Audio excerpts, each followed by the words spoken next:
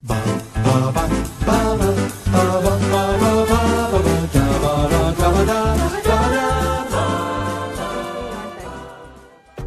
been together for almost 24 years now. It gets hard to trust that you're going to represent things as they were. What would make a 36-year-old woman have an affair with a seventh grader?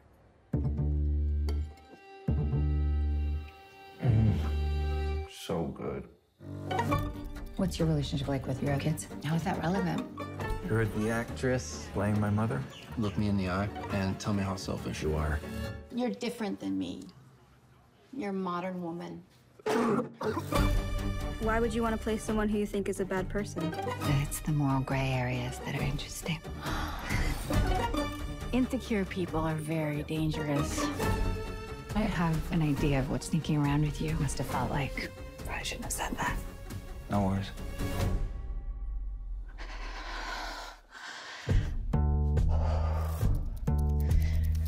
What were your expectations? That my children would love me and my life would be perfect. You're a little naive. I am naive. I always have been.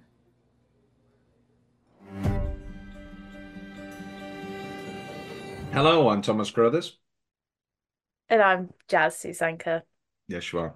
I always find it funny when people get that momentary fluster of do I say my name?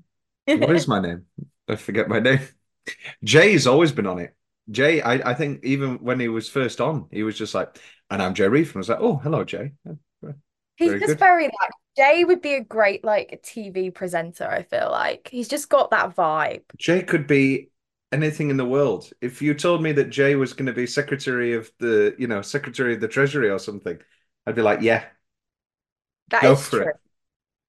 He just fits every box. He's great. On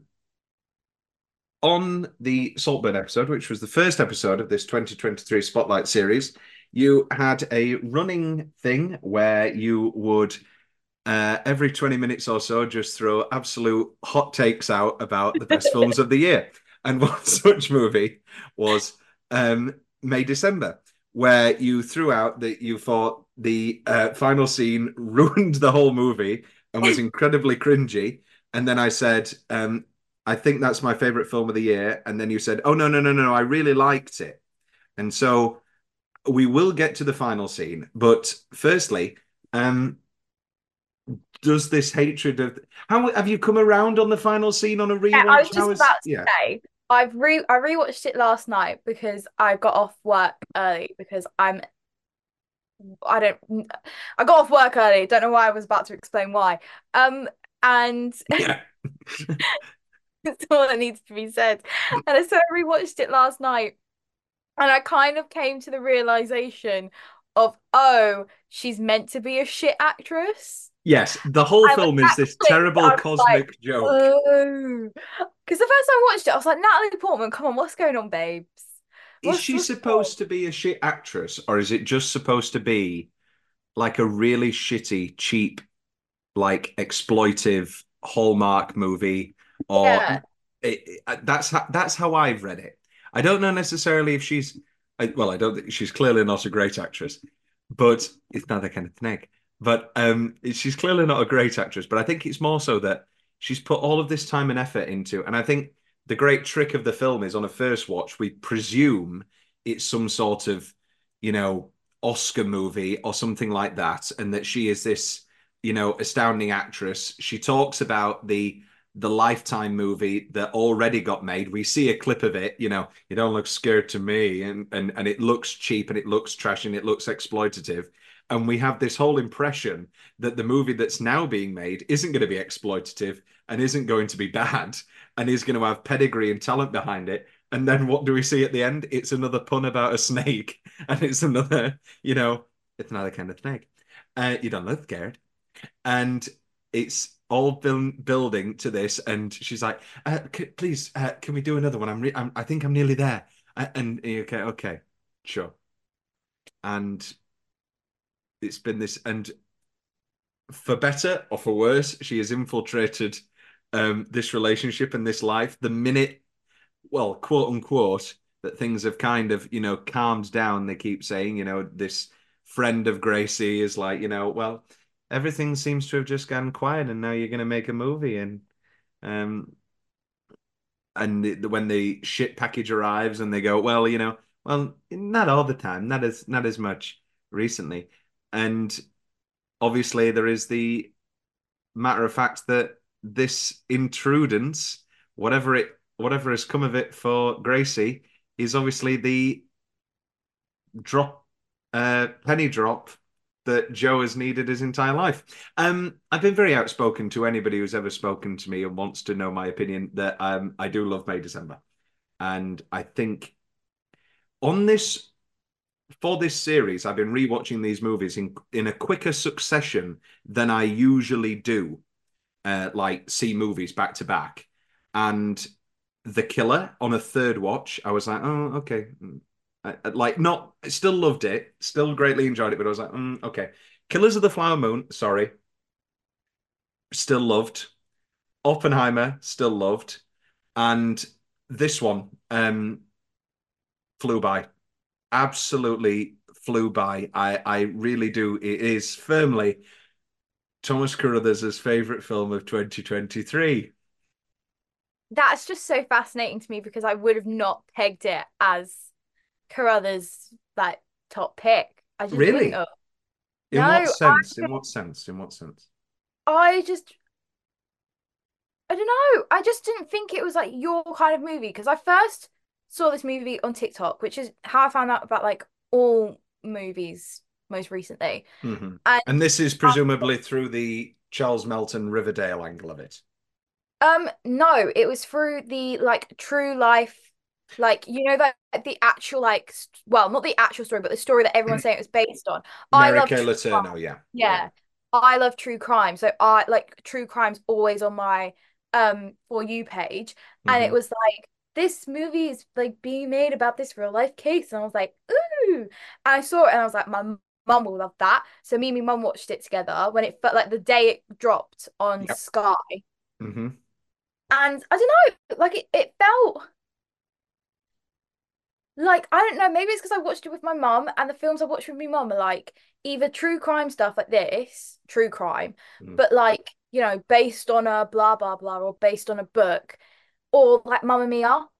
So I just like put it in that category. Not that this is the same as Mamma Mia, two very different I would movies. dare say that they are both in their first hours just as enjoyable. The great arc of the film is that, again, watching it this morning, that first hour, I laughed more at that than, I don't know. That's the other thing. People don't realize that this is a comedy.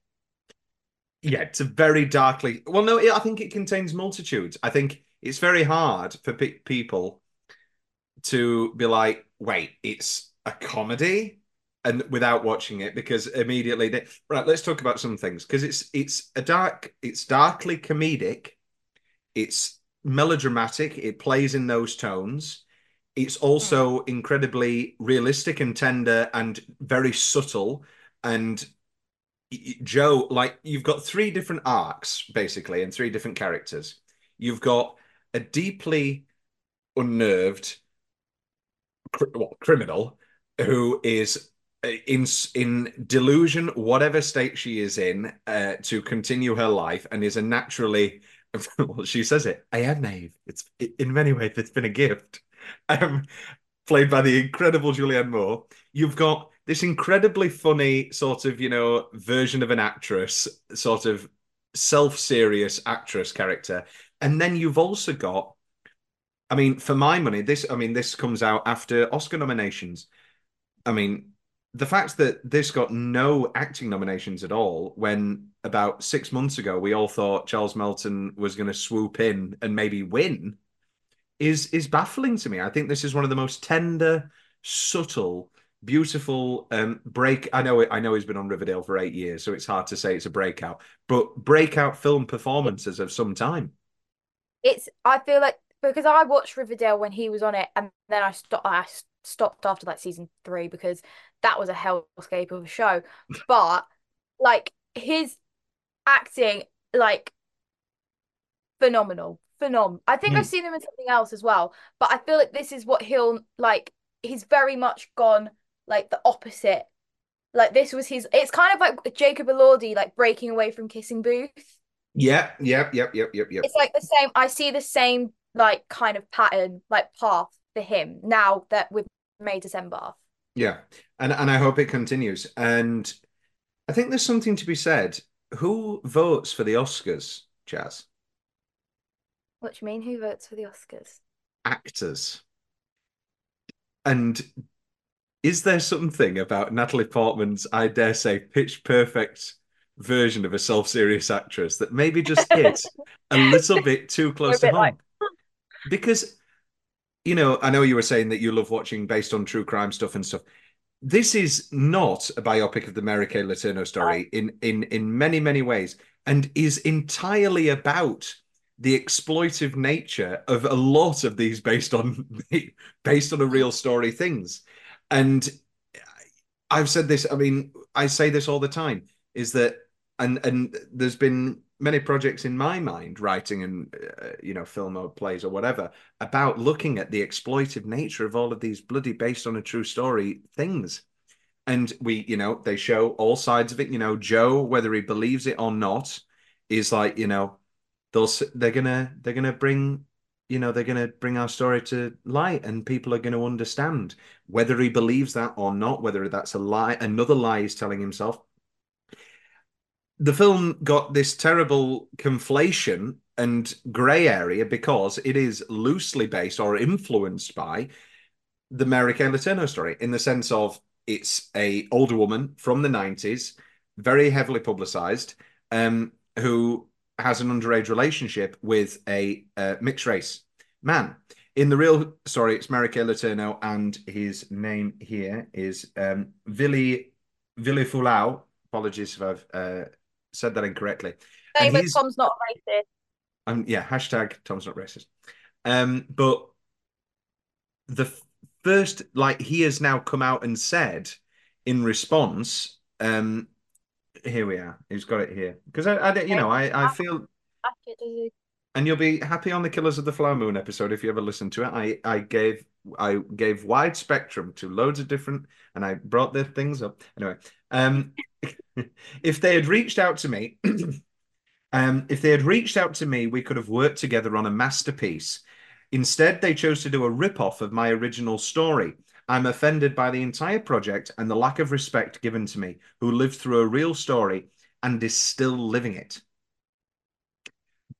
Now, I to be honest, I don't want to undermine his experience, but it's not the only pedophile, heavily tabloid, you know, pedophile relationship there's ever been. There are blatant similarities, because that was such a big one, and the fact that I believe she birthed his child, which is the other similarity. But it's used so clearly as a seed and as a framework to explore. I'm not saying it doesn't explore pedophilia in those relationships, but to explore, you know, the based on the true story thing, and how we study stories, exploit them. Can we ever know the real truth, no matter how far we dig into truth? And yeah. So, and then, you know, Natalie responded, I'm so sorry to hear that. It's not based on them. It's, you know, obviously their story influenced the culture that we all grew up and influenced the idea, but it's fictional characters that are really brought to life by Julianne and Charles so beautifully. And yeah, it's its own story. It's not meant to be a biopic, and it certainly isn't in any way, shape or form. And I think, I'm not throwing you under the bus here, but like what you're telling me, that, you know, TikTok sort of was this before the film? Was this a long time before the film, or?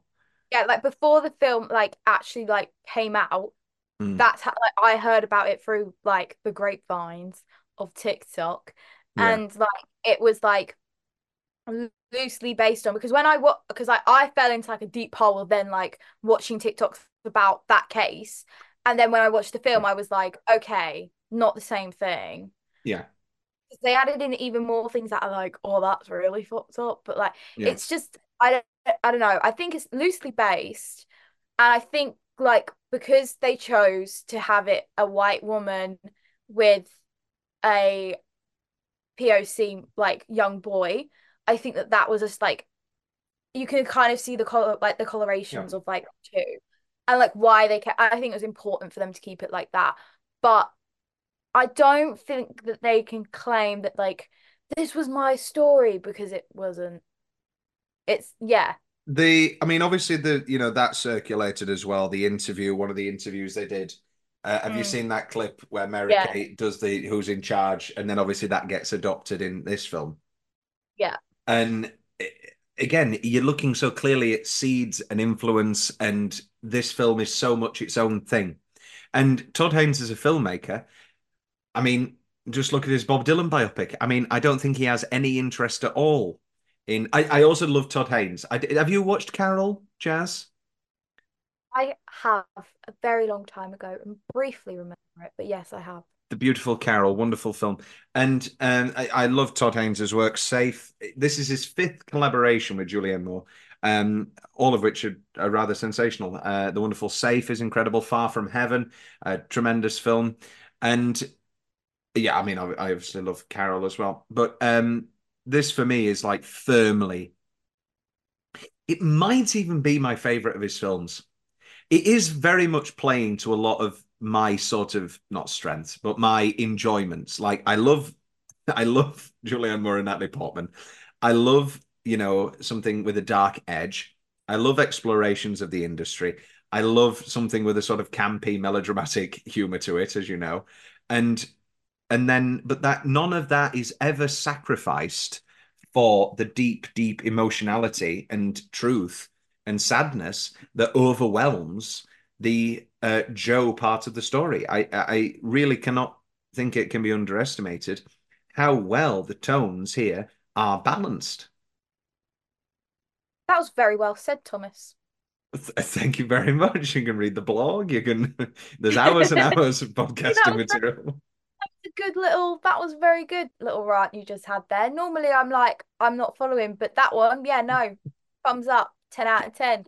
Because I feel like a lot of the things that I've seen about it is like people are like, oh, it's not being taken seriously enough, or it's the other end where it's like this is too serious and it's a bit weird.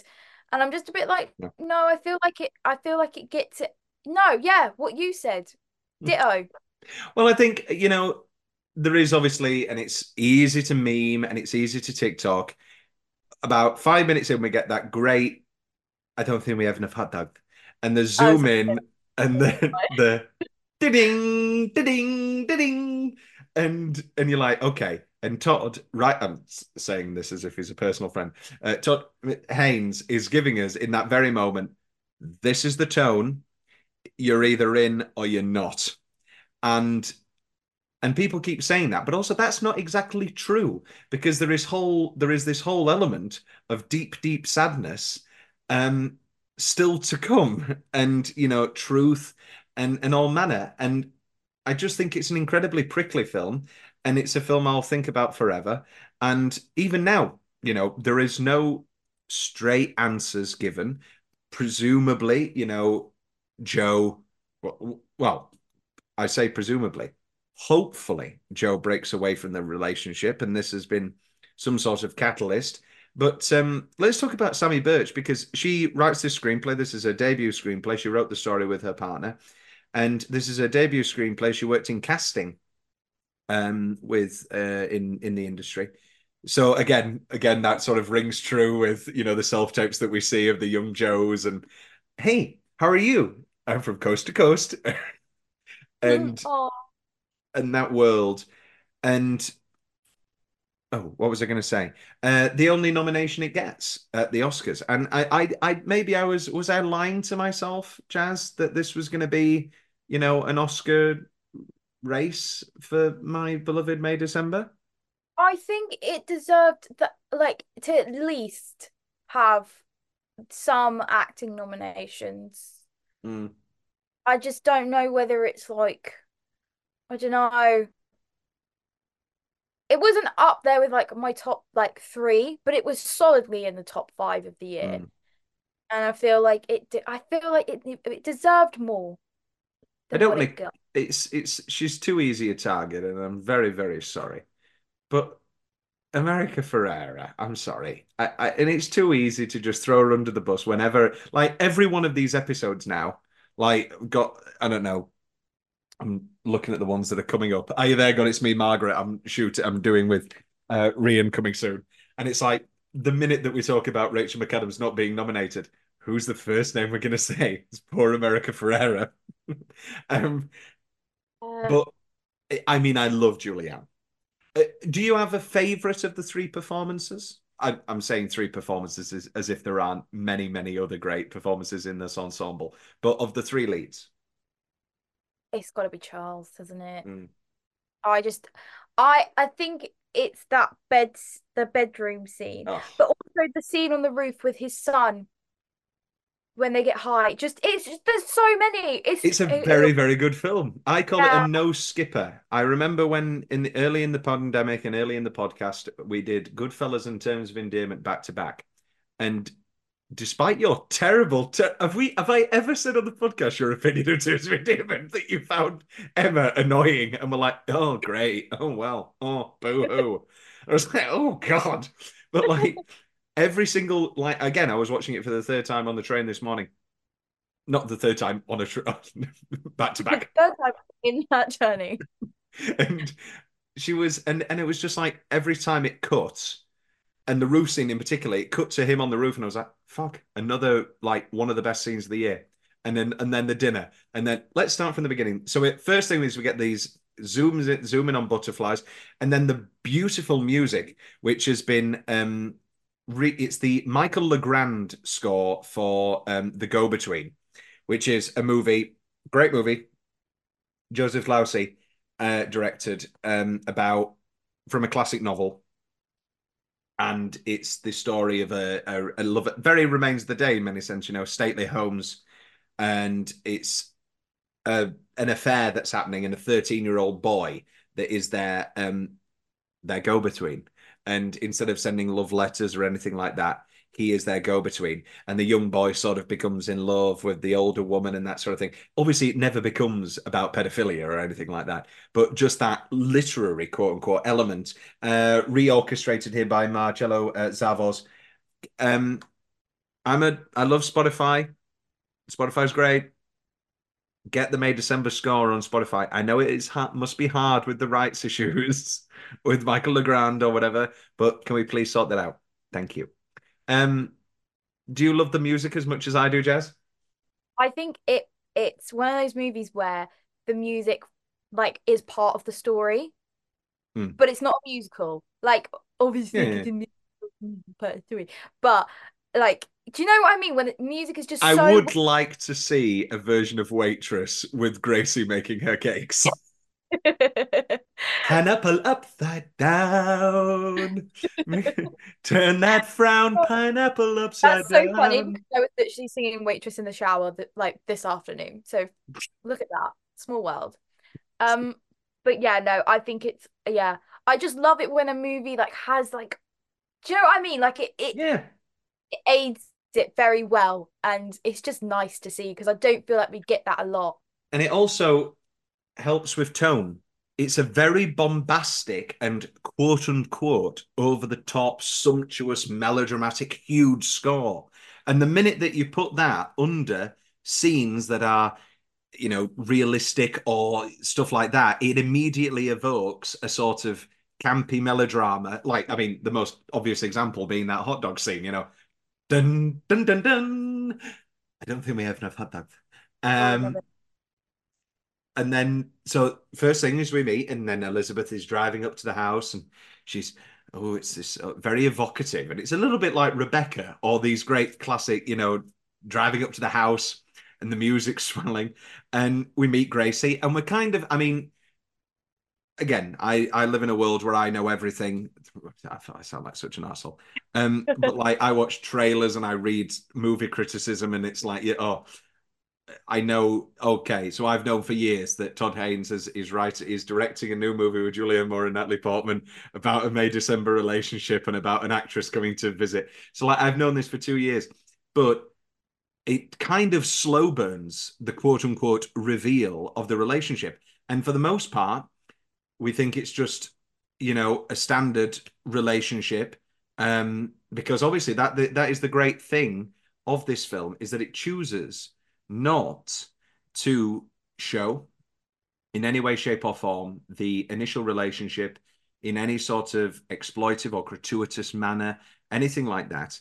And we see everything after the fact. So if you know absolutely nothing and you come into this film, then I don't think we know fully spoken out loud until she visits Grace's ex-husband, Tom, and he's like, what would possess a 36-year-old woman to have an affair with a seventh grader or whatever the grade is? And again, from the off, we get great lines. You just never know. I told you what happened when I met Judge Judy. And Oh, it's very funny, isn't it? did it take you a while to get into the swing of the dark comedy, or were you kind of already in on the tone? I feel like after, like you said, like with the hot dog thing, I was like, this is what? Like I laughed. My mum was like, "We took Jazz," and I was like, "What?" Well, yeah. Like, sorry. Yeah. I I think I like dark humor, so I think Yeah, I it's was fun. on. So, And but then we. I'm saying this, it's not actually dark humor.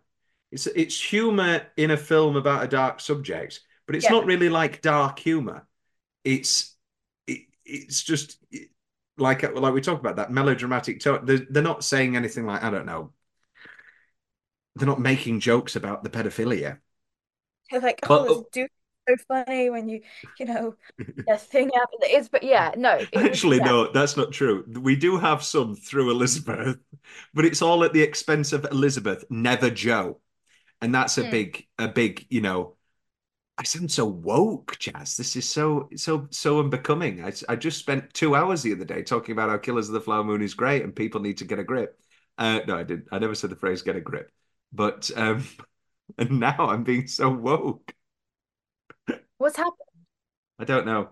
Um, we watched a Big Night at the Musicals last night, Jazz, and I want you to give me two guesses what my grandma's biggest problem with Dorothy was in the new production of The Wizard of Oz. No, it was because she was an octave too high and Judy Garland sang lower. You think my grandma's a racist, and that's a horrible thing, Jazz. Based on her grandson? No, very So good. King Kong's not a racist. Hashtag. Um, I'm just trying to think. No, I don't think I am. Okay. We move on. Underrated part of the hot dogs is the immediate cut then to the barbecue and the most overwhelming amount of hot dogs, and there's even more on the side. Yeah. And how many people are at the party? Not a lot, because I'm guessing they don't have a lot of friends. Well, next great letter coming up soon when Elizabeth shows up with the package. And then, do you know who sent it? Probably some thicko who wasn't invited to enough barbecues. These are the lies that she's told us, that the pervasive humor and the lightness that she touches on everything to just try and continue this world of quote unquote romance and perfection that she has managed. She's done her prison time and she has managed to get to a stage where this is the life that she has so wanted. And yeah, then we get, so this is when Joe is doing the barbecue and he's talking with the other dad. And there's a little girl who screams and he's like, I think that's you. And I think Melton just does such an incredible job. It feels like he's doing dress up. It feels like a young lad in a like amateur production playing a dad. Like the clothes like hang on him, just his overall overhunched demeanor. And he's just like, yeah. And we jumped over something. Sorry, when the first interaction we get between Joe and Gracie is him coming in, opening the fridge. Not, I love you. Hello, darling. How are you? Death 2. and then it's more instructions of, can you take out the trash and do that? It's all about control from the very, very off. And then that controlling element kind of disappears for a half an hour or 40 minutes. It's still there, but it kind of goes for a little while, and it's all inferred.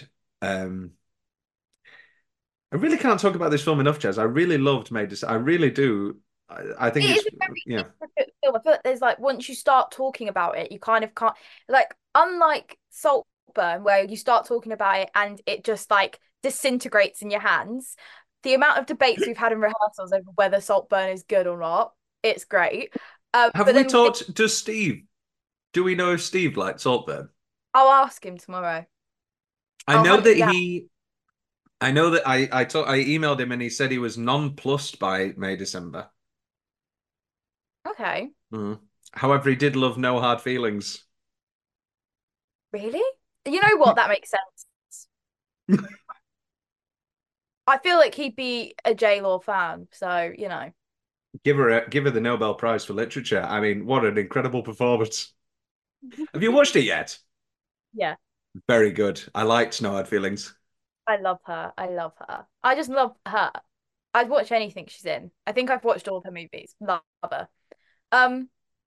What was I even saying? Oh, this movie, when you start picking at it, you just find more and more and more and more, which is what you want from a movie Yeah. when you're a movie nerd, I feel like. And it's an hour and 50 minutes, and it's so fucking tight and just moves at such a clip.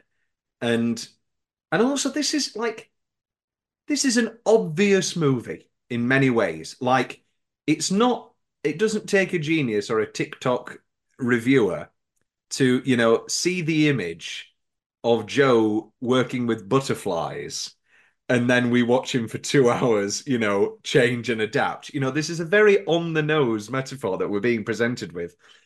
And yet it somehow all works in this tremendous concoction. Yeah. Yeah. Very, very clever. We've not really talked about Natalie Portman yet, and I think that's what we should start on before we take our first break. What is your general vibe on Natalie Portman? Are you a Black Swan fan? Are you a Star Wars fan or anything like that? What's your general vibe? My introduction was to Natalie Portman was my uncle sat me and my sister down when we were staying with my nan and made us watch all the Star Wars films back to back when I was about all of them were out. So I don't know how old I would have been, but I was fairly young. And I just remember thinking that she's very pretty, but she never gave what I wanted to have.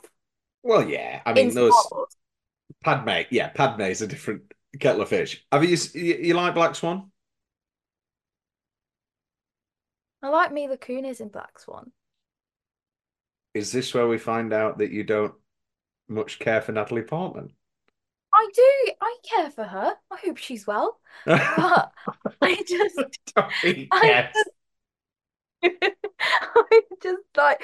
I just think I've never seen. I think because they look so similar, I compare her to because I did think that her and Keira Knightley were the same person for a very long time. How can you say that? Jazz. Jazz. I just they've both got brown hair and big like doughy eyes, and I thought they were the same person. Okay. Sorry. Don't be sorry. You're fine. You're fine. I'll allow it. Oh, thank you for being so gracious. But yeah, no, I'm just not. I've never got the Natalie Portman thing. I've just never. Not even Black Swan. No. You don't like Black Swan? I do like Black Swan, but I'm not like Black Swan. Yeah, it's a masterpiece. I was like, oh yeah, that was good. Did you suck his cock? But I like Mila Kunis. I think yeah, Mila Kunis is absolutely sensational. Yeah, I don't need to tell you how much I love. Like, let's put recent events aside, but yeah, she's great. What's she done now? Oh, I don't like when you do this. What has Mila Kunis done? So you know how what's his face from that 70s show, curly hair guy, is a rapist? Danny Masterson. Yeah. There, Mila Kunis and Ashton Kutcher wrote in a letter being like, "Oh, but it's all right though. Like, it's not that bad." And then they didn't realize that those documents were going to be made public. Mm, So everyone's like, "Oh, they've just supported a rapist." And then they put out a really shitty like Instagram post being like, "Guys, we're sorry." But it just didn't feel, you know what I mean, like from the heart. So everyone's now like, "Oh, but I loved them, so I kind of choose to ignore it." So, yeah. who isn't being cancelled these days? Do you know what I mean? I know it's terrible. You know who isn't being cancelled? Todd. Oh, this will bite me back. No, Todd Haynes. This is the thing. Todd Haynes and Julianne Moore were making movies in the fucking 90s. Todd Haynes's experimental. I mean, he made a movie called Superstar about Karen Carpenter and about her anorexia, where it was all Barbie dolls.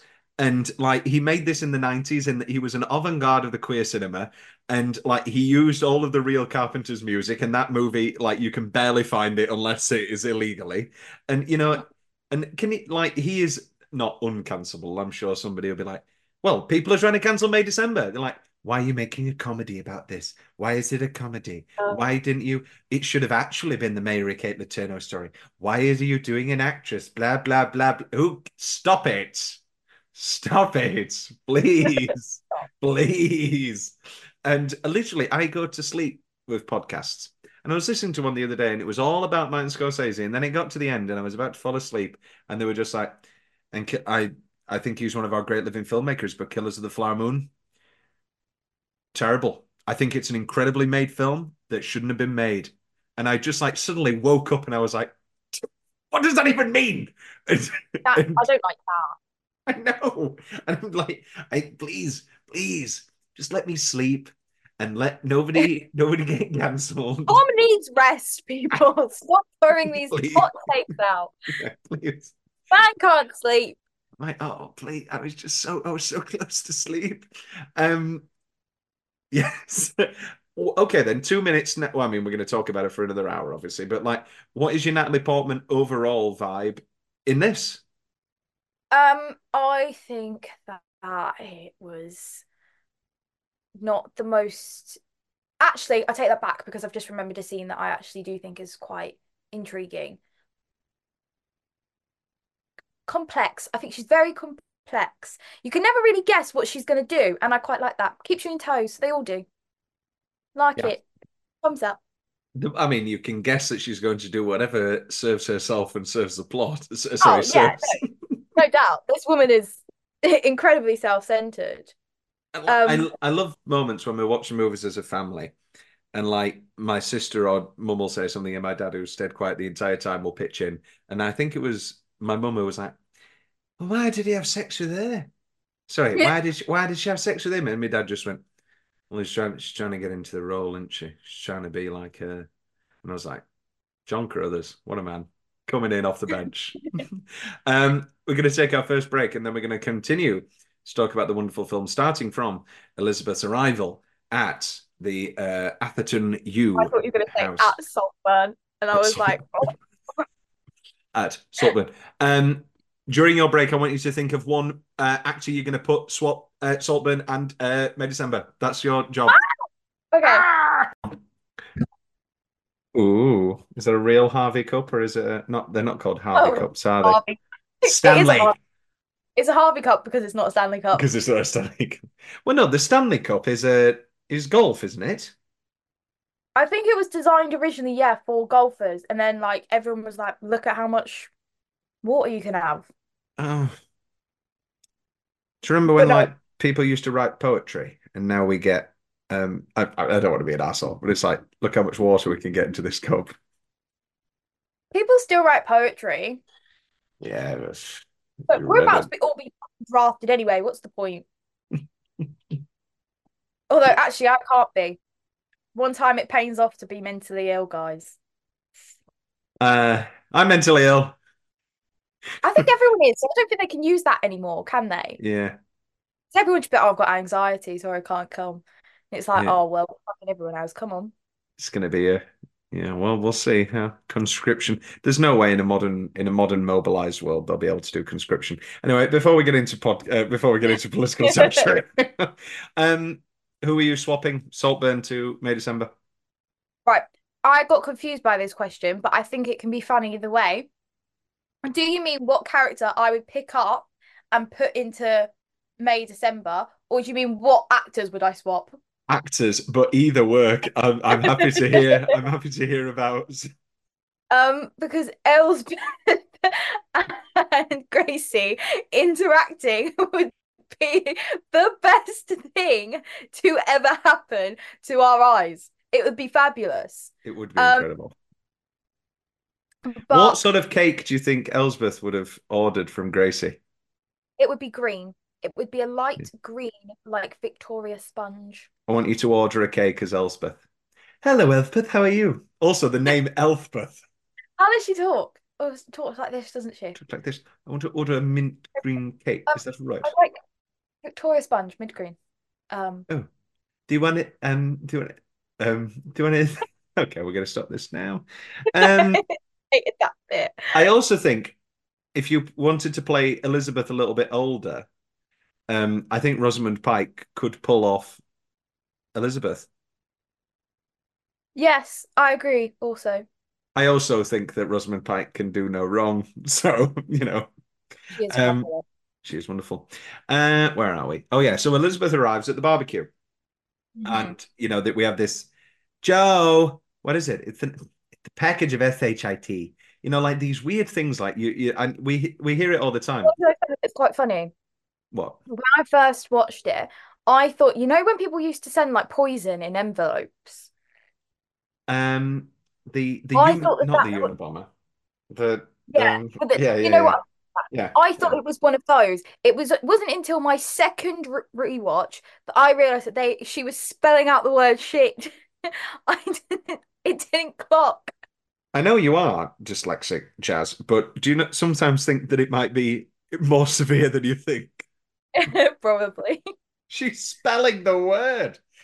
I thought it was like, oh yeah, like when they're like DHT stands for like bombs. I don't know. Oh, okay, I understand. Well, I say I understand. Again,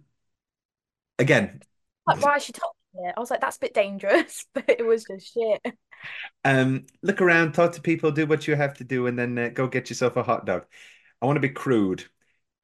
That is kind of what she does. She goes around, she talks to people, and in the end, she gets herself a hot dog. Oh, Thomas. I'm sorry. I was like, I don't remember her eating a hot dog. well, it's too quick to remember anything at all. Oh, leave him alone.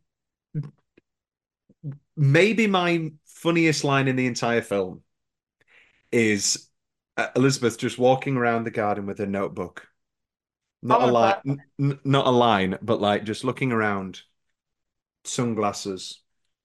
And then she sits down and the daughter comes over to her. I love the daughter's arc. I love everybody's arc. I think it's a perfect film. And the daughter's talking to her. And, I've never met anybody who's on TV before. Well, your parents. No. The absolute sincerity of Elizabeth. Well, your parents. Well, that's different.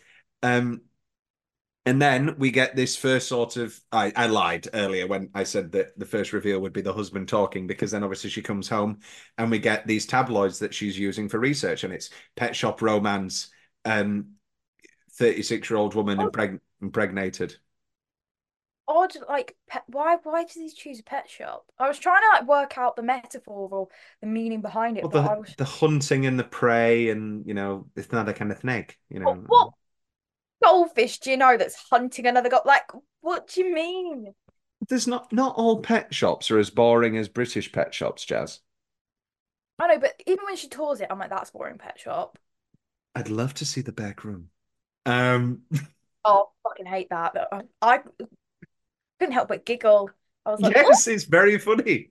I was like, stop, Natalie Portman, what are you doing? Slight pout, bird-like, steely, mechanical, or just removed. And then this is montaged with Joe watching Elizabeth Barry clips. Clean, fresh, you.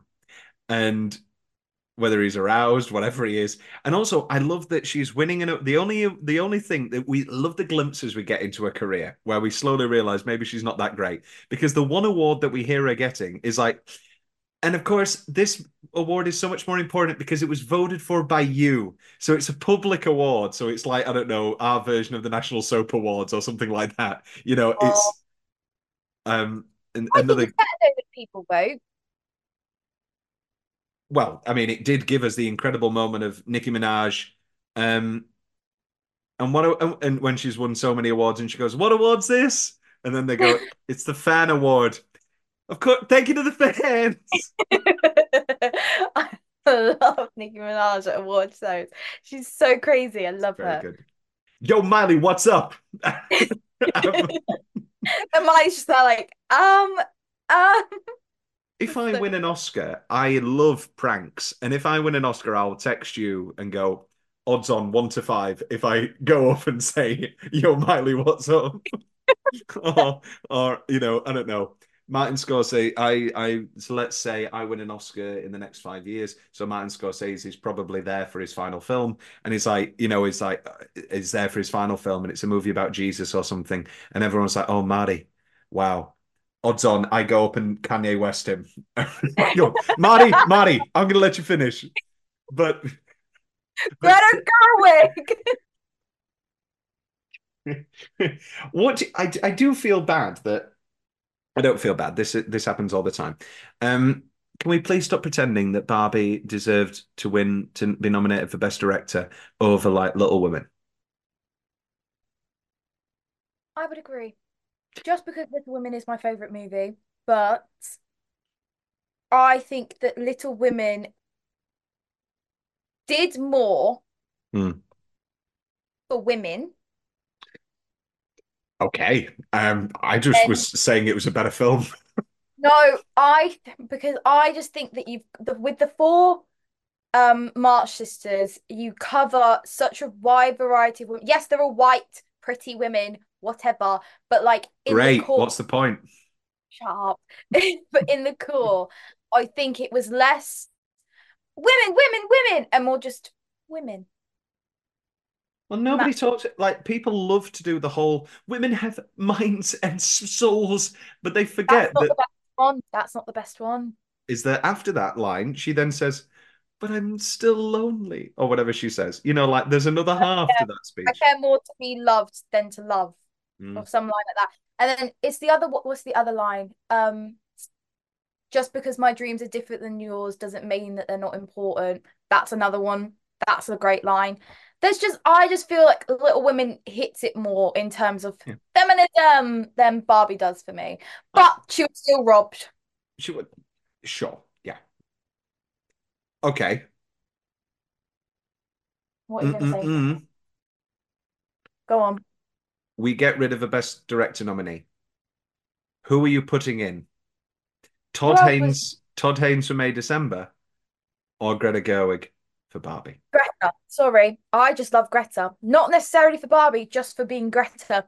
Soz. I love Al Pacino, but he wasn't in a film this year, so you know it doesn't. Well, Greta was. Yeah, but like, I just think that Barbie more so. No, Barbie was very well directed. Sorry.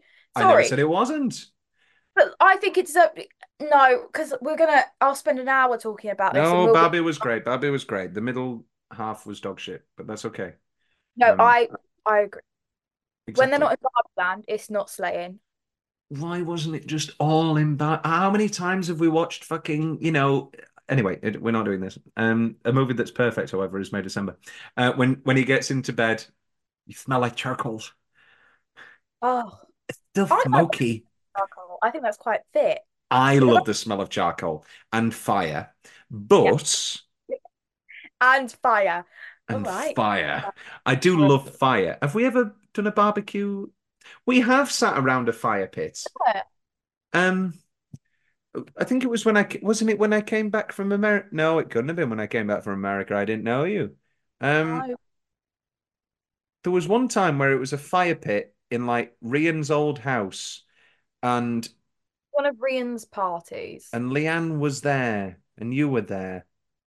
Eve weren't. I sound like fucking Dorothy. And was you were Ruby. there. It was Ruby's birthday party. No, no. Anyhow, It was one of those. I Very agree. good. I love the smell of charcoal and love the smell of smoke. I don't think I want smoke on my sheets. It's okay if the next day is wash day. That's But if not, now we're back to Saltburn. Sorry. Most choice. So let's talk about the lisp and the voice because lots of people have, again. you explain it to me, like why it was chosen, or is it just So basically, Julianne has said, and like when I heard this, I was like, oh, another reason to this film's perfect. So she brought the lisp to Todd Haynes and said, I think she should have a lisp. And her main reasoning is that the way that she has mentally justified it in her mind, her perversion, her what's it called? What's it called? Not discretion. Anyway, her crime, to call it one thing, is that she has had to make it in her head that she was, in distress. She was a sort of princess that needed to be saved by, a young virile man, and that this is not a tragedy or a crime or anything like that. It's a true love story. And so she has to put herself into a place of vulnerability to forget that she is the adult. And a way of doing that is to make herself smaller and to make herself more infantile with the lisp. Well, then well done, because that makes perfect sense. Because I was going to say it does feel very like childlike. Yeah. And it comes in and out. It comes in and out, and people are like, she didn't even do the lisp for the whole film. And I'm like, that's the point, you fucking idiot. Well, it's like any tick or not. I nearly said deformity. It's like any tick or Tourette or anything like that. It gets worse when you're more anxious, when you're more, stuff like that. And so, the brilliant who was in charge? Who was in charge? It's only faintly there. I love it. That's the real her coming out. Look at that. Mm-hmm. Look at that. And then we get the introduction of Joe texting and flirting with somebody from the butterfly group. Butterfly Committee. The Butterfly Committee, and it possibly going to get some. Do you think, like, there is a world where Elizabeth doesn't show up and Joe steadily still cheats? Oh, firm nod. She's nodding straight away. Yeah. I can't finish your sentence. She's nodding. When he's like, sorry, but as a woman, when a man, like, we know. And I think that Gracie knows.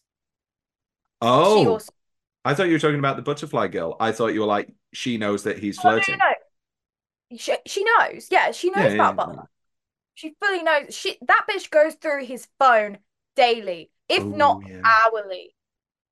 The control that she has, she knows. But she's also like, as long as he doesn't leave me, he can have his fun. That's what I think. But also, he was searching for her. He needed an out. So it just so happens that Elizabeth turns up and, needs to do a weird acty thing, which includes apparently sleeping with him. And he will happen. But also I feel like he just wants to be loved. Yeah. And I don't. Well, what's his reaction? I mean, we're jumping to the sex scene, but what's his reaction after the sex? It's a reaction of like, are we going to try? Are we going to try and do this? Are we going to... So cute and innocent. Can I move to LA? And... I mean, is it the line of the film? This is what grown-ups do. I mean, fucking... There's a great... I know you don't watch Mad Men, but like, I saw a great tweet which was like there's a break, it's a divorce. Anyway, there's a real huge argument scene. And she says, and somebody did a tweet of there was no reason for her to go that hard. And he says something like, I can explain. And then she goes, oh yes, you're very good at explaining things.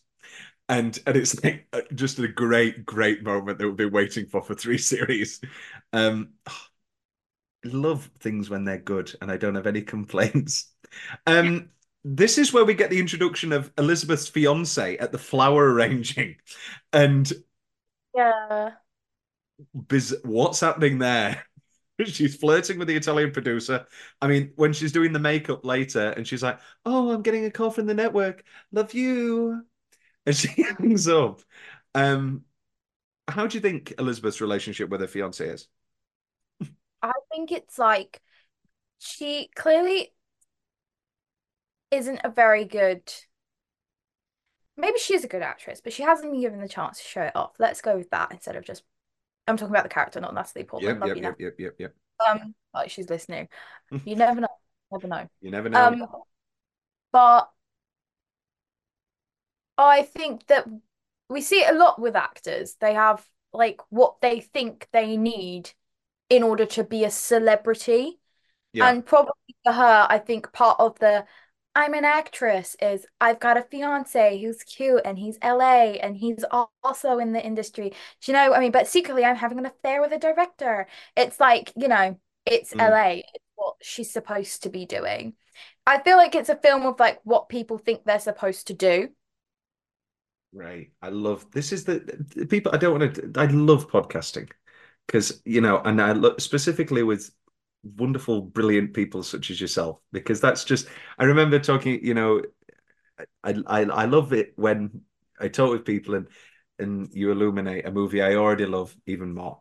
Carry on. I've interrupted you and probably lost your train of thought. No, because obviously Joe's doing what he thinks he's supposed to do, which is to be a husband, a father, but very much play pretend. He doesn't know how to do that. Gracie is, well, she's just a whole fucking chaotic mess, really, but very much keeps up an appearance, but also is. I feel like for both of them, it's kind of like we've fought this battle now, and even though I don't think either of us are particularly overly happy or content with the situation we're in, for the sake of the battle that we've been through, we have to do it. And Elizabeth is doing what she thinks a good actor needs to do in order to give a good performance, which is become the character, which isn't true. And in each other, they find what they need. Because, I mean, we go back to Joe talking to Gracie. The fact people are going to finally understand, she's going to show and people are going to understand. And that will help them in, what they're going through. And in each other, they find themselves. This is the flower arranging where, again, we get just wonderful biting, this is Elizabeth. She's going to play me in a movie. I'm trying to show her a good time. That I don't doubt. And then they start talking about the past.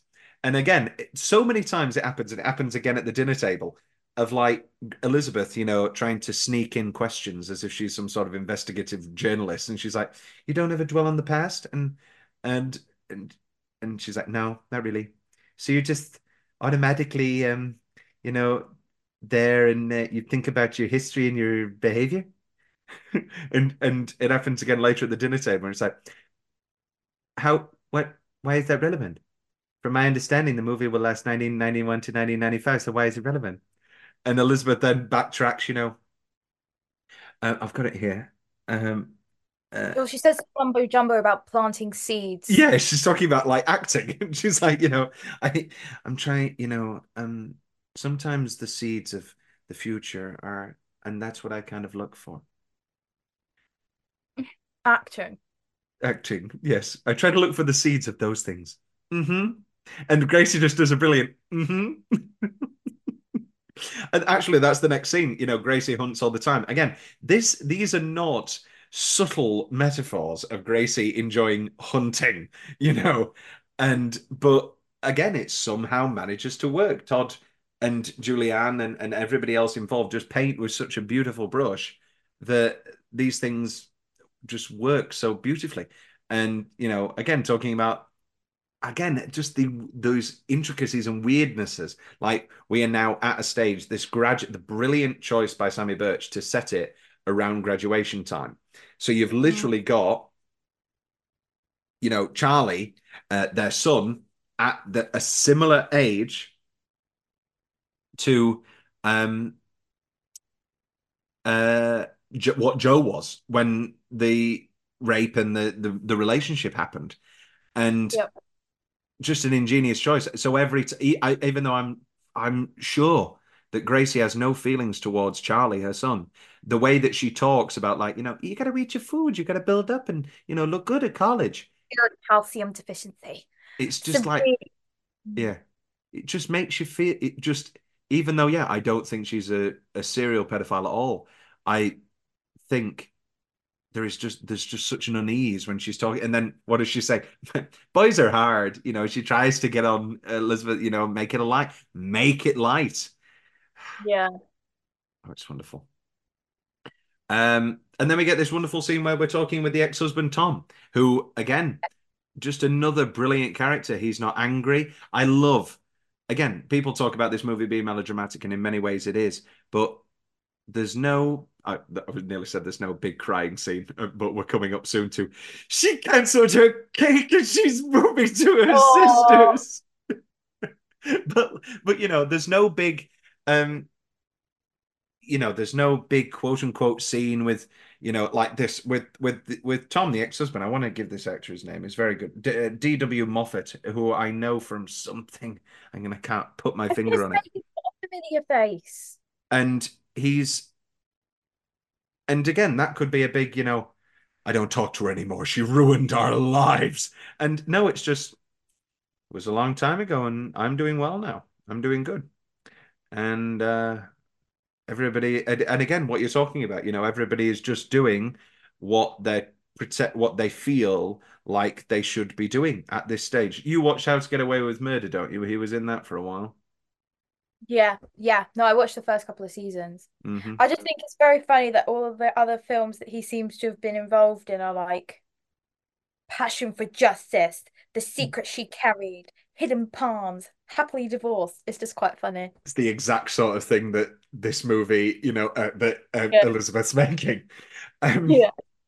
And yeah, he's just like, and what would possess a 36-year-old woman to have an affair with a seventh grader? And again, we see glimpses of anger. We see glimpses of, incredible incredible pain and hurt when he's like, her and the boy, they seem happy. And again, everything is dialed back with this great humor of Elizabeth. Well, I guess we'll just dive in. And again, interesting choices of like, how does Gracie develop these relationships with men? It's from a position of care, from a position of control. What's the charming, how did they fall in love story that Tom tells? He was incredibly drunk at a party and she took care of him. It's broken wing, it's mothering, it's infantilization taken to the extreme when she transgresses. No. Yes. Transgressions. Yeah, that's what I meant to say earlier. When she transgresses and has an affair with a 13-year-old boy. And then we get, again, I keep saying scene of the film, the dress trying on scene. I mean, in a world where justice was done and Julianne was nominated for Best Supporting Actress, you could very easily have made this her scene. And I love the different ways that we see her control people. Ranging from like weaponization of intense emotionality with the cake scene and that sort of thing. And here, just the subtlest of... So brave for showing your arms like that. Fuck off. And again, the weight thing, just a beautiful script. The weight thing comes into play later with, Honor, who's now at college and has broken free and is seemingly a lot looser and more joyful young woman. And, the scale, talking about the scale and that great gift. And was it a scale? That was a tradition. And I've got the line here. My father, oh, sorry. Oh, Mary, I just wanted to commend you for being so brave and showing your arms like that. You know, not to wish to conform to those unrealistic beauty standards. You're different than me. You're a modern woman. And again, like, I don't think you should wear that dress. I think you look ugly with your arms, but I'm never going to say that to you. I'm going to say something 10 times worse and more manipulative and more seeding. And um and again, the complexities of the character. She's not some quote unquote dumb, flippant. No. She knows exactly what she's saying at all times. Beyond the fact that it's just incredibly well shot with the mirrors, and then again the element of Elizabeth doing the same mannerisms, and Yeah. so that was a secret, not mission necessarily, but Todd Haynes and Natalie Portman worked on that together of like as and when to sneak in mannerisms and copying and mirroring. Well, by the end, it's very well, prominent. But well, have you got your cup with you? Cheers. oh, Incredible. Absolutely knockout. And then again, lovely little moments in this. Multiple times, whenever Gracie talks about her brothers or her father, she's always like laughing, and it's like, ha, ha, ha. You know, my father said to me, "You're either leaving this house in a veil or a box." it's As funny. if, yeah, ha, ha, ha. Or when she's talking about her brother later, it's like, he would always be so protective, and he would like throw people around and be like, what's your motivation, young man?" And it's like, it's like, it's not good. This isn't Gracie. You've been what we got, sorry. And again, at all stages, we're looking at elements of how media exploits these situations, because she's talking about, how Inside are paid to shoot the wedding, and how, well, that really helped with the house. And, the immense money that must have funneled through them to get that house, to live wealth, to live of relative means. I was wondering that. I was like, how have they got like? Surely people aren't giving these for her a job. So Well, she's got the cakes from Those Who Feel Guilty and Those Around Her. What is my question?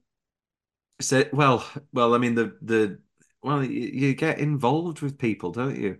And like, and obviously he's got the X-ray job, but I'm sure they have an immense amount of wealth just passed through from, one-time deals, Gracie's story and all that sort of thing, and life rights, and the first interview with Gracie Atherton Yu, and now that they're married, they were married and now they're not, and the baby in bars and that sort of thing. You got to pay people to get an interview sometimes, or like, for instance, pay to get inside the wedding to shoot the thing, and we give money to these criminals and these terrible people.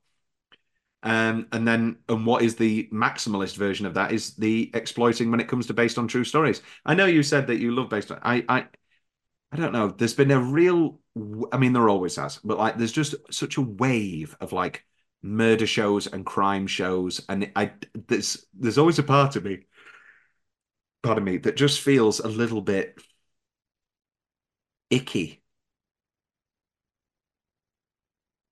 Yeah, I mean, the first thing that like jumps to mind about the ickiness of the whole exploitation of true crime is the Gypsy Rose, and like the argument that like we've kind of, I mean, she's very iconic, I can't lie, but like, she's getting that like, dick. that D is fire. But like, yeah, I don't know. It is, you are giving money to a criminal, but also how do you expect that criminal to make money if you don't give them money? Like, I think I love Steve Coogan with all my life, and I thought his performance was brilliant and a lot more than caricature. I thought it was sensational.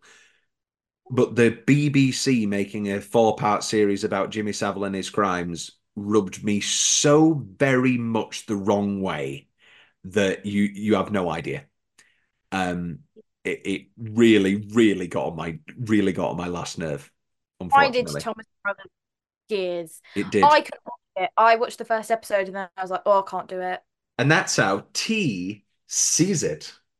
Love the little as Thank you. well. Well, doesn't she do? That's how Sue sees it. Doesn't she do a C? Don't know. I'm listening to the music of K. Dollar Sign Shah. Great, great stuff. And then, should we jump on to spend a lot of the tour of the pet store? And again, what does the pet store owner have? A laminated copy of the newspaper from when it got when he was on when he made his first when he was ever put on a newspaper front cover. Even as the son of a pet shop owner, where there was a pedophile affair happening. That needs to go on my fridge. Like, do you know? I mean, I have my first newspaper. Like, to be fair, that I was doing something nicer than, harboring a pedophile. I wouldn't say he harbors her.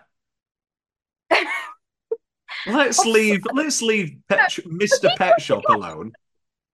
Was he the one to catch them? Yeah. Okay, because I thought it was the mum. No. I think maybe it was the mum. I can't remember. Anyway, somebody, yeah. Because maybe he did know that it was going on. Oh, I don't think so. I don't think that's a part of the story. No, but I just like to speculate. I know. And then again, Elizabeth, I'd love to see the storeroom. And she waits, and then ding, ding, ding, ding. It's the way she laughs at herself at the end. Yeah. She's like, oh, dun, dun, dun, dun, dun, dun, dun, dun, dun, dun, dun, dun. Otherwise, you're going to lose me. Oh no! And then again, that side, I think the movie does such a brilliant job of reminding us of the crime without showing us the crime or anything like that. Because what do we see almost immediately after that is her looking at the self-tapes. Because it's not like we don't know what a 13-year-old boy looks like, but the minute that we see a couple of self-tapes. Until I realised, literally like 2 days ago, my little cousin turned 13, and Mans looks not a day over 6 in my eyes. Well, this is the thing, yeah. Like, but then I feel like the actor that they choose for the last, like when we see them shooting the movie, he doesn't look 13, he looks like 16. Well, I mean, me and Rian recently did Notes on a Scandal, which is another movie with a darkly comedic tone about it, and then there's a pedophile relationship. Anyway, and I think there's such you've got to I mean because you've got that tightrope act of casting an actor who's of age if you are doing any intimate scenes, but also I think it's a cop out to not have him look like a child. Because you lose the whole point. And I think this movie does such an incredible job of not being exploitative, not being gratuitous, not backing, not it feels like, like those like visual like tricks and stuff where it's like shows a picture of an eye and then a knife going across the eye and then a cloud going across the moon, and your mind puts two and two together. That's how I felt about, we hear about the pet shop. We hear about them being found. We see Elizabeth, and then we cut to the self-tapes, and we put 13-year-old boy in that room having, I think it's very effective without having any gratuitous flashbacking. Because if they did any gratuitous flashbacking, they would be just as bad as the movie, as the, things that they're talking about. And again, Joe texting with this woman. And what does the woman say? I spend a lot of time managing my boss's moods. Yeah, I know how that can be. There isn't a single line in this film that isn't wonderful and delicate. We'll take our second and final break, and then we'll be back to conclude our discussion of, For My Bunny, the best film of the year, or at least my favourite. Pardon me. He loves it so much. He can't contain his excitement. Gaseous with excitement. Let's conclude our discussion. There we go. Okay. Pardon me. So now we get the wonderful restaurant scene, where, well, not the tell a lie. We've got two restaurant scenes.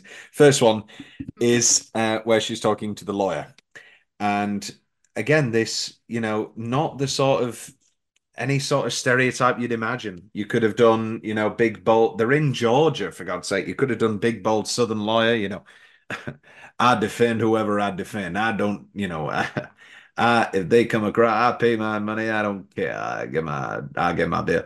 No, he was basically nearly retired, and he'd defended awful people all his life, and his wife had grown sick of it. He moves down to Georgia, and then by chance, within a year, he's living next. Another awful person. He's living next door to Gracie, and again, just what a beautiful. I say she bakes him. She bakes him something, doesn't she? So this is where we get the reveal, very much like Norma Desmond and her fan mail, and with Max going, "I wouldn't look too close at the postmarks." You know, he's writing all the fan mail, and the way that they're keeping her sane and stable is this very small circle of friends and, you know, acquaintances who are just buying the same. You know, how many pineapple upside down cakes can one family eat? You might want to check the names on those orders. It's a handful of names. My wife's one of them. And he tells this great story of, she said, I got caught having an affair. And I said, well, correct me if I'm wrong, Gracie, but that's not illegal. And, you know, if it was, a lot of people would be in a lot of trouble. And she just started to cry. And she said, we're in love. I didn't mean for it to happen, but we fell in love. And then again, a little bit on the nose, but, you know, when did it sink in? Has it sunk in yet? And do you think Gracie is a woman in denial? Or do you think, like you've already sort of alluded to, she is in complete grasp and is just now trying to manicure what is left of her life? The second option. Yeah, I think I don't know, she just has so many different manipulation tactics that you can't have that many and not know what you're doing. Yeah. And it's also like at the end when, what's her other son called? Georgie. George is Yeah, and she's like, oh, I don't know why he does, like, he lies, like, we talk every day. It's like, well, of course she does, because she's like got batshit crazy control over every single person in her life. Yeah. Well, this is where we meet Georgie, and this is where we sort of think we get not a twist, but where we sort of get a shift, and it's like, okay, so this is Georgie, so this is and he's singing Peter Frampton, and he's just a rock and roll kid or whatever. And you know what's so funny is I first saw this actor when he was in Back to the Future as George McFly. What? He was in the stage version of Back to the Future. He was the original cast. In New York or in London? No, in London. Did I go see him then? Probably. I've seen it twice. I saw him and he was in it, like, I didn't see it when it first came out. Corey Michael Smith. Corey Michael, casting creative. Wait a minute. Wait. Really? No, wait. I think I might Yeah, you're thinking of Corey English, who played Doc Brown, who is currently playing Doc Brown? No, I'm not thinking. He looks exactly like the guy who played him, but it's not him. I know him from Gotham. That's where I know him from. What an incredible moment. Don't worry, Jazz. No matter, Rian set a very low standard for failure when on the Fantastic Mr. Fox episode, she thought that Justin Timberlake was one of the voices. And yeah. Who did she think he voiced? Jason Schwartzman, the son. Oh, I kind of wish that was the casting. Oh, yeah. Fuck Britney, I guess. Oh, let's not bring that into it. We'll just take a breather. Oh, but I can't enjoy Black Swan anymore. And then he comes over and he's like, you can't fucking sing this song. Step away, bitches. And and he comes over and he's like, hello, Georgie, how are you? And oh, very good. That's wonderful. I really wanted to see you. It's why don't you look me in the eye and tell me how selfish I am, and I'll tell you if you're a match. And very, and again, it's also because Tom's, the ex-husband is so held together. It's kind of the first time we get a glimpse of, like the trauma and the aftermath, the fucked up, the people who've been fucked up irreparably. I mean, everybody has been, but Joe at this stage of the film is holding his own. Tom's quote unquote gotten over it, but Georgie is more visibly he doesn't hide. No. Cray cray. And as a matter of fact, he wears it as a badge of honor, kind of, and he's like, yeah, I'm fucking nuts. Like, I'm the loose cannon of the family. And then talk about polar opposite scenes, the dynamic sort of comedy of that, the sadness of it, and then we get Joe and his father, and he barely talks, and he's trying to be man to man, and again the smoking with his dad feels so forced and like dress up, and his dad's just like, well, maybe you'll have time to focus on other things. And the mother's since died, and they never really talked about things, and incredibly solemn. Again, I just don't know how you look at the back hour of this film and don't say that is a nomination, if not your winner for Best Supporting Actor. Sorry. I was very annoyed. I didn't want to get angry with the Oscars this year, Jazz. Well, everyone's angry, so you might as well be angry. They're angry for different reasons, but yeah, I'm sorry. I just wanted a lot of more May December. There was a moment where I thought it wasn't going to get in on Best Original Screenplay, and I was like, if you fucking dare not give this movie. What would you have done? Storms the Oscars. Hashtag Mank. Mank Sweep. Were you that was when we did the Oscars at Christopher Court, but you were asleep. You didn't stay up for the Oscars. Yeah, I went to bed. I was tired. Jazz. Tut. Well, let's not forget what you did to poor Eve Wengel that season of the Oscars. Oh, a fucking hotel room. Next door to the building we lived in. We lived next to a hotel, and she bought a hotel room for that Sunday night because what was it? She had work the next day, and Eve needs dead silence to sleep, and it wasn't going to be dead silent. And also, it's not I wasn't playing a Led Zeppelin rock concert. It was the Oscars. At most, it was, ladies and gentlemen, Robert Downey Jr. Clapping. It wasn't. I don't know. And anyway. Because she was opposite the kitchen. Okay, I'll allow it. It was better than the BAFTAs aftermath. Then we get. That was the tennis day. Oh.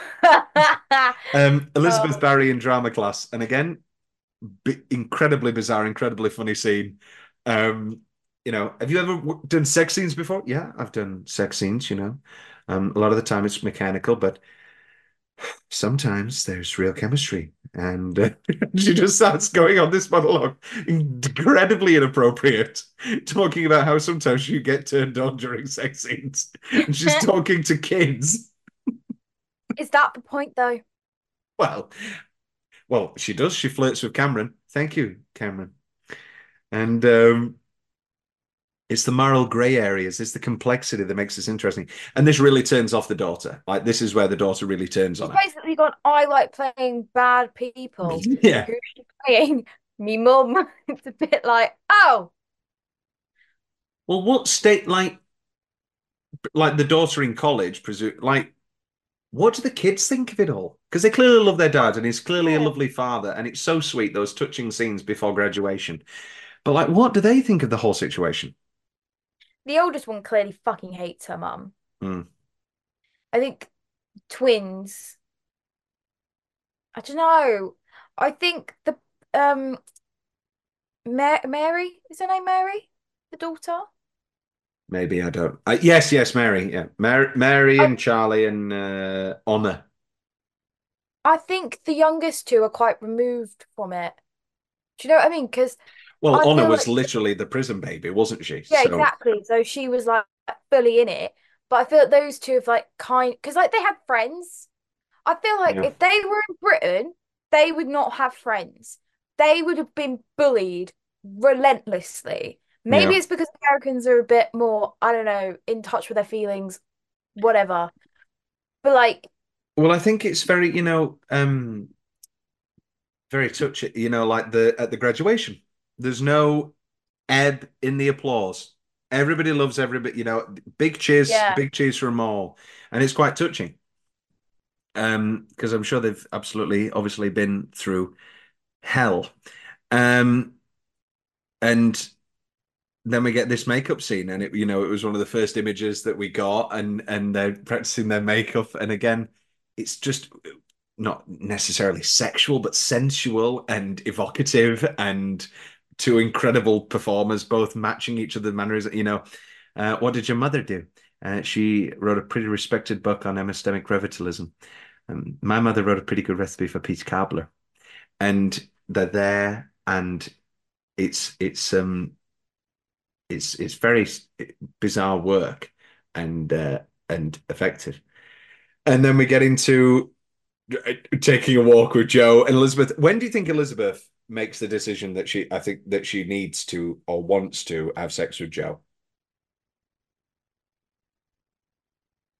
Is it an impulse thing when she gets the chance to be driven home? no, because she flirts with him before that. Yeah. I think I think it's an interesting choice that she's not the one who says I want and can you drive me home, please? Gracie No, is like, do you think Gracie knows that that's going to happen? She's the one who sets it. Well, quote no, unquote, sets it up. I don't think she knows that that is what's going to happen. Mm. Dude, fuck you for yawning. Sorry. Yeah, no, I don't think that she's. No, she can't. No, No. but I Either think way. that Oh, sorry, go on.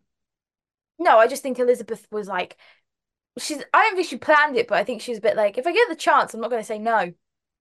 Yeah. And either way, he comes home to a crying Gracie.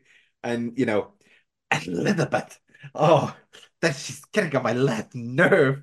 And oh, I mean, you talk about camp. I mean, you can see somebody drag queening miming this. I've got it here. Um, what happened? Why did she cancel her order? She said her sister's sick, but it doesn't matter. I spent hours making that cake that I could have used. And and then again, just the nature of their relationship. What does Joe do? That's beautiful. Mm, Just eats the cake, that's drinks the Kool-Aid. drinks the Kool-Aid. I explained drinking the Kool-Aid to somebody the other day. They didn't know what it meant. Oh, Um, mm, that's horrible to have to explain I that. know it was bizarre. And then they went, "What?" Um, and then we go to Elizabeth just doing her research on the sex offender registry, talking about the kids, and she's like, "I don't know. Have you seen any of the other kids? I just feel like, you know, because Oh, these what kids are about? cute, but they're not sexy enough. You see, you know." And then So weird. the guy, Elizabeth, I think you should come home. Hard cut out. Oh. Hmm.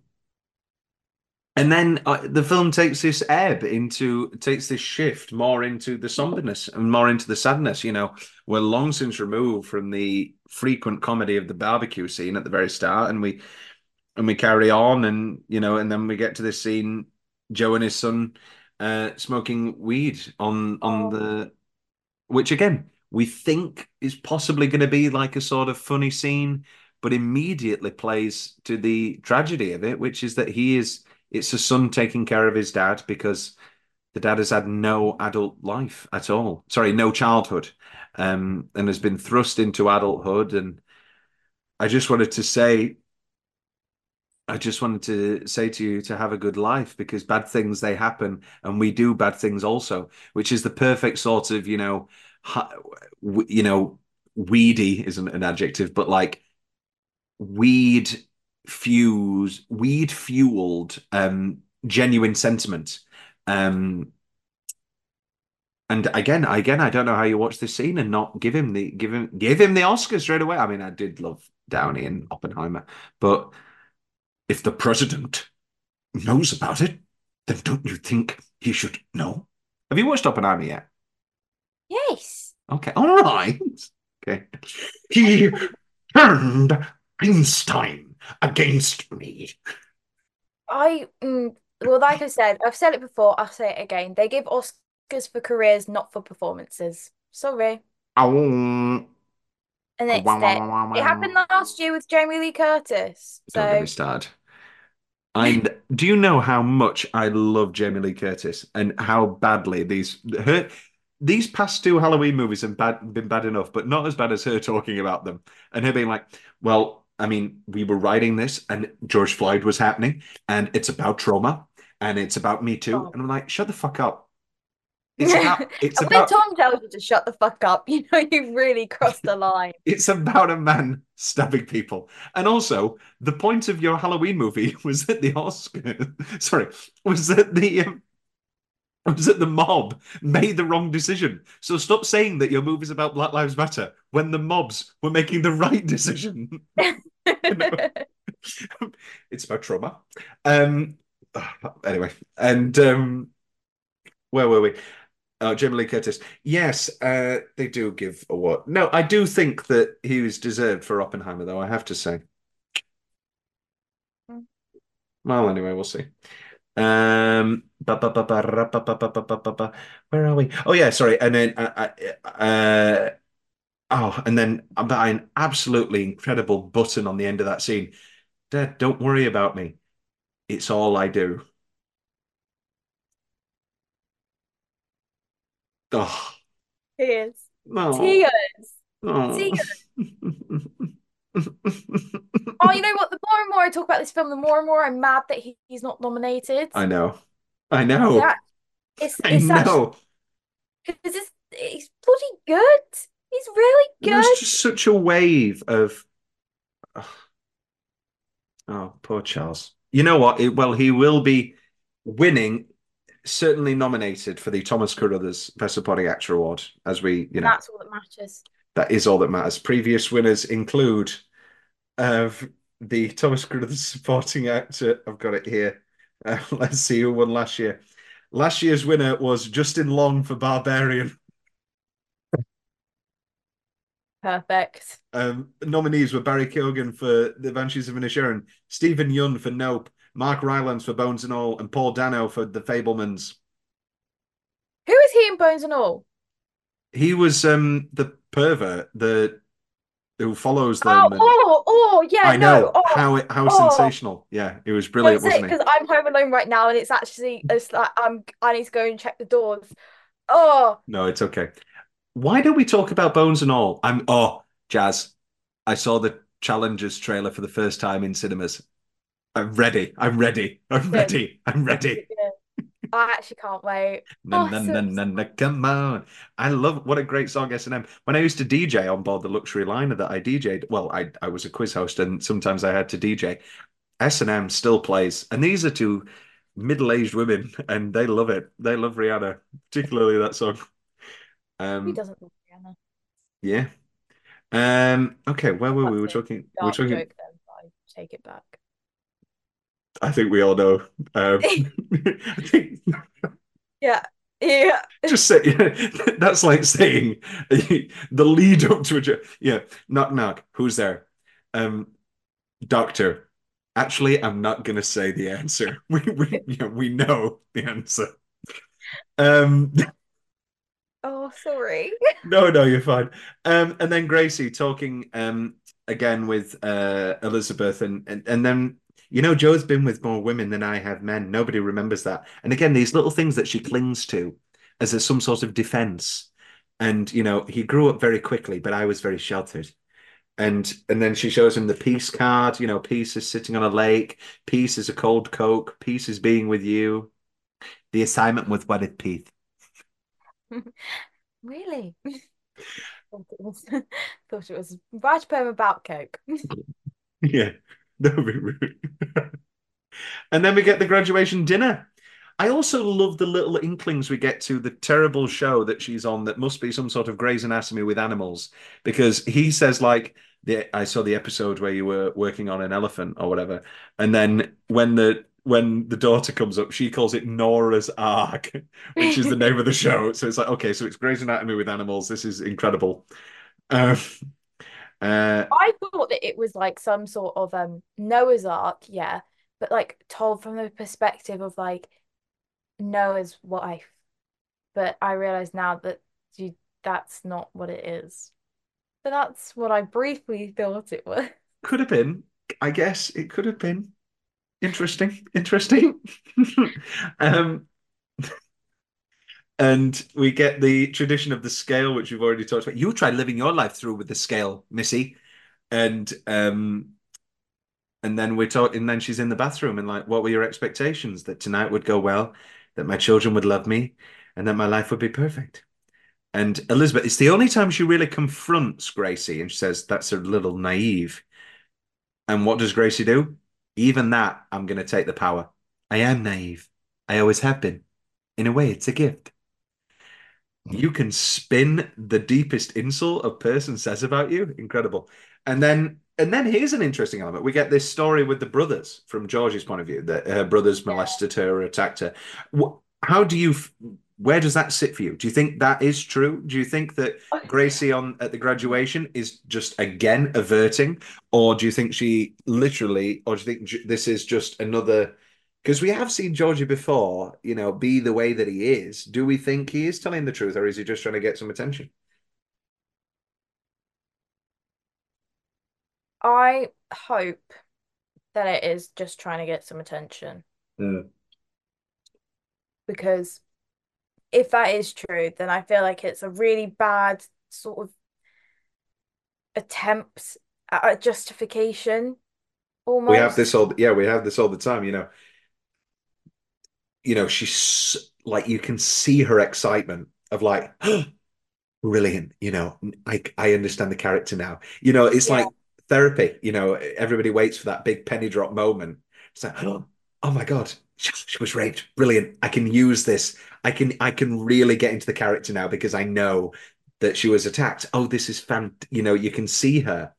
And so very often in reality, there is no great justification for people's actions, just because you killed somebody in a cinema when they were playing Shrek doesn't mean that you got attacked when you were younger watching Shrek. That's the bizarrest example I could have ever given for a crime and a reason to commit a crime. But I understand what you were going for, and that's what matters, Tom. Don't know why Shrek was on your mind. I'm in my sister's room and she has a little Shrek thing. Oh. Elizabeth and Joe have very, very, very quick sex. And Charles Melton is an incredibly handsome man. And it's easy for us to build up an idea of a sort of, sexual bravado. Pardon me, sexual bravado. And kind of get not on Gracie's side, but we can see, because we've only seen adult Charlie, adult Joe. Oh my God. We get Caused Thomas to have a brief hiccup attack. We get a sort of conflation in our heads of like, yeah, okay, yeah, I'd fall in love with Charles Melton. Oh wait, no, it was Charles Melton when he was 13. And another brilliant way that the movie deals with that is by showing that he is sexually inexperienced and has been having sex with a mentally immature and at worst deranged woman for 20 years now. And he finishes in like 30 seconds. And Elizabeth's like, oh, okay. How did you feel about this shift? Kind of saw it coming. Well, yeah. Pardon the pun. But yeah, I feel like it was just, well, of course, that's what, like, do you know what I mean? Like, yeah, it's the final, the final power play. Yeah. Yeah. Which And just makes me think, what was she doing in the third? Do you know what I mean? Because she was like, he's been with other women, blah blah blah. He's yeah. more experienced. He's been with more men than I, not more men, more women than I have men. And it's like that'd be a different movie. But it's yeah, I was just a bit like, really, girl, this is what you went to prison for. Well, I think, like, again, I love Notes on a Scandal, and Rian had an issue with.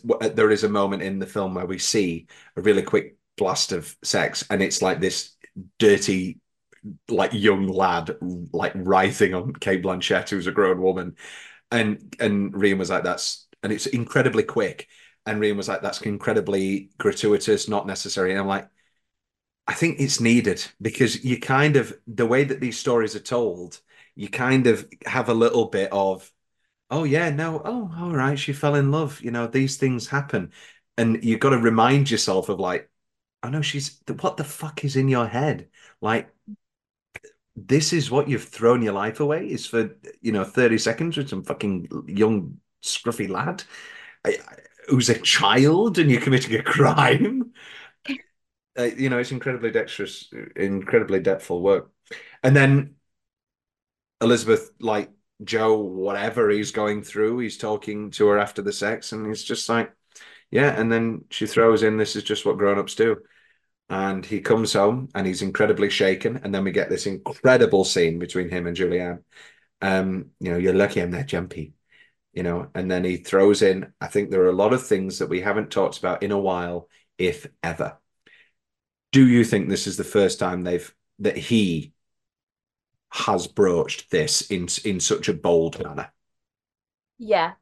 I think the only other time they've ever like spoken about it has when it's like been like in court or when they've had to. Yeah. And it's not to each other, it's to like other people being like, but this is what happened. But also from a place of like justifying it rather Through than actually legal talking rigor. about Yeah. it.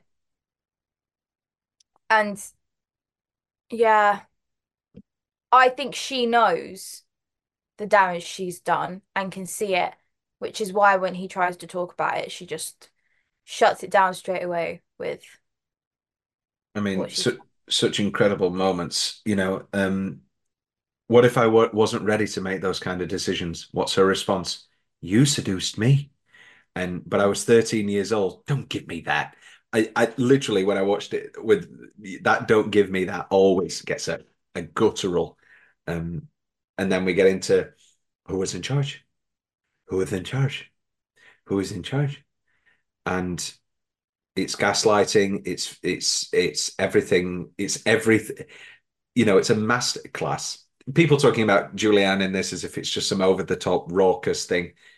She goes the goddamn span of emotions and different tactics to.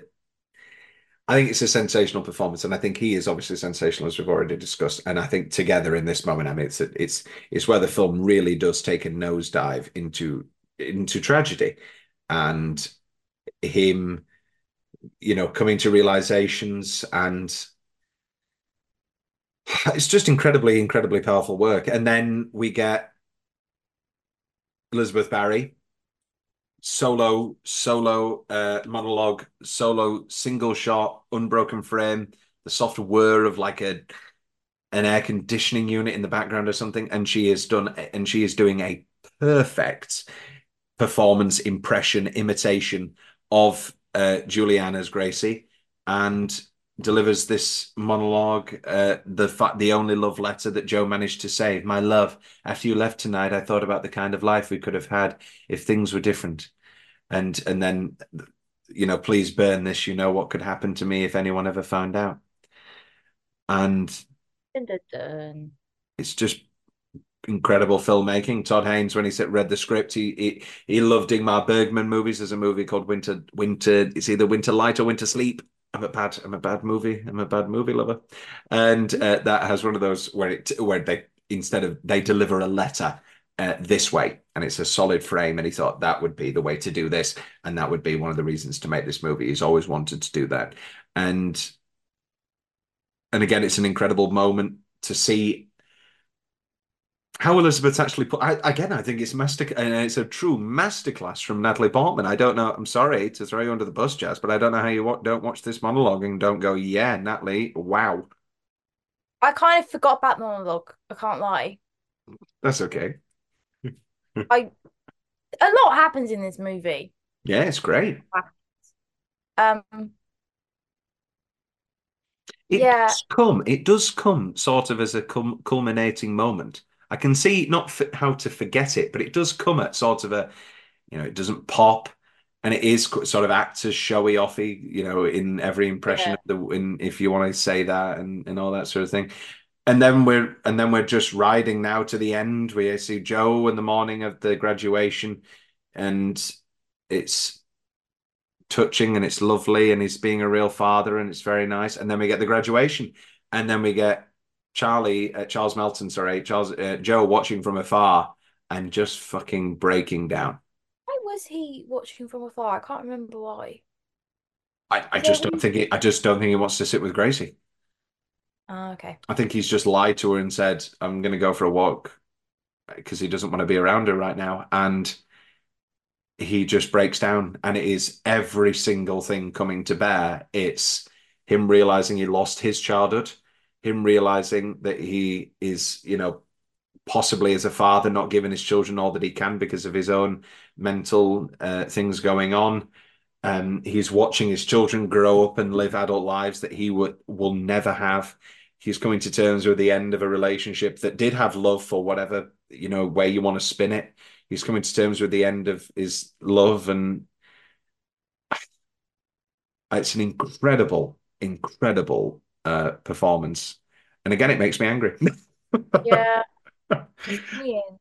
And then Elizabeth and Gracie, final showdown. They're both basically wearing the same thing, same sunglasses. And Elizabeth, with the knowledge that she has about Oh, this is another thing that's really random. That's just I don't know why, but why does she always have just such a massive bag on her? why not? People need bags. But then she had a tiny one right next. Maybe she needs her asthma. She's got asthma. She has Sorry, Mum. asthma. She has asthma. She has asthma things, maybe. And she thinks, yeah, I wonder if any of this will have actually mattered for your movie. And, do you think you understand me? Yeah, I think I do. And, she's like, yeah, I've got the rape thing. You have no idea that I know about your brothers. Ha ha ha. I know Pulls you an Uno inside and reverse. out. Pulls a what? She pulls an Uno reverse when Una, someone's yeah, yeah. on Uno, and they're like, ha. I thought you said Una. And I was like, who's Una Reverse? What a drag queen name. Una Reverse. Uno reverse. Una Reverse Copyright. card. Una Reverse card. Copyright it. I'm in. And and she goes, I hope you didn't believe anything that Georgie told you. That disgusting stuff. Just disgusting. And whether it's true or not, it rocks Elizabeth, you know. Mm. And then we get the line. I mean, I wish this movie came out when I was doing my yearbook. Because I could have written down, I talk to Georgie every day. Insecure people are very dangerous, aren't they? I'm secure. Make sure you put that in there. Um, that would have been my yearbook quote. What a great line. And and then the reason she's got a huge bag is because she needs to hug it for dear life as Gracie Yeah. walks away, and she's just like shakes a little bit. She even stumbles a little bit. And Yeah. incredible moment. And then we get the final moment, and the final, it's not that kind of thing. And we realize that all of this was for a pretty shitty average Lifetime Film. movie. And it's going to mean nothing, and it's not going to illuminate any truth, but possibly some truth has been done to Joe. As we conclude our conversation, Jazz, although you've turned around on it, what was your first sort of resistance to this ending and the cringiness of it, intentional cringiness of it, and how you were turned off by it? I think it. I think it was that. I think it was like, oh, all of this for fucking that. Like Mm. you've essentially given a family a mental breakdown, Mm. and you know in her own way manipulated these people in order to give this great performance, and then your great performance is that. all right, love. At least actually, like, but obviously now I get it. But it just took me a minute. I'm a bit slow. No, it's fine. It's fine. It's fine. I think, yeah, and to be honest, I don't want to be that guy. I picked up on like the shittiness of the show, and to be honest, on my first watch, I was like, this is going to have a reveal that the movie's shit. And I'm not saying that as arrogant Tom or movie buff Tom or anything like that, but I felt it coming of like, oh no, this is going to have a reveal that it's not an Oscar movie at all, that this is just that she's a bad actress or something like that. I did feel, because I love Todd Haynes, and I felt that sort of sick, that twist coming. And when it did happen, to be honest, when it did happen on a first watch, I was a little bit underwhelmed because I kind of felt it coming. But now I don't feel that underwhelming at all. And on a second and third watch, and I'm sure I'll watch this, once a year for the rest of my life, probably. I really do adore this film. And it's a stunning, stunning piece of work. If you were to give, so it's nominated for Best Supporting, for Best Original Screenplay. Obviously, we wish we could give Charlie Boy his Best Supporting Actor. I'm going to allow you to give it one more nomination. What are you giving it?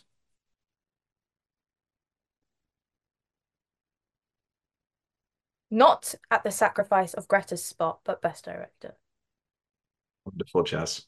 I love that you're coming over to Todd World. Thank you. We're a bunch of weirdos. It's great over here. No, I do want to watch his other movies after this. Well, Carol, Carol's obviously beautiful. Carol's sensational. Far From Heaven is very good. Far From Heaven is Julianne Moore, and it's the story of a woman who finds out her husband's gay in the 50s. Meanwhile, she's falling in love with a black gardener, but it's shot exactly like a movie from the 40s, or the 50s. So it's about incredibly provocative material, and it has swearing, and it has a little bit of, sexual gratuity, especially with the gay stuff. I mean, they were never going to make a movie about finding out your gay husband in the 50s unless it was, my husband's a queer. It would be terrible. And the black gardener stuff and the racism there, but really tremendous film. That, for me, that was Julianne's Oscar to lose, and well, she lost it. And Safe's very good as well. I don't know how Safe didn't get on Netflix or something during COVID.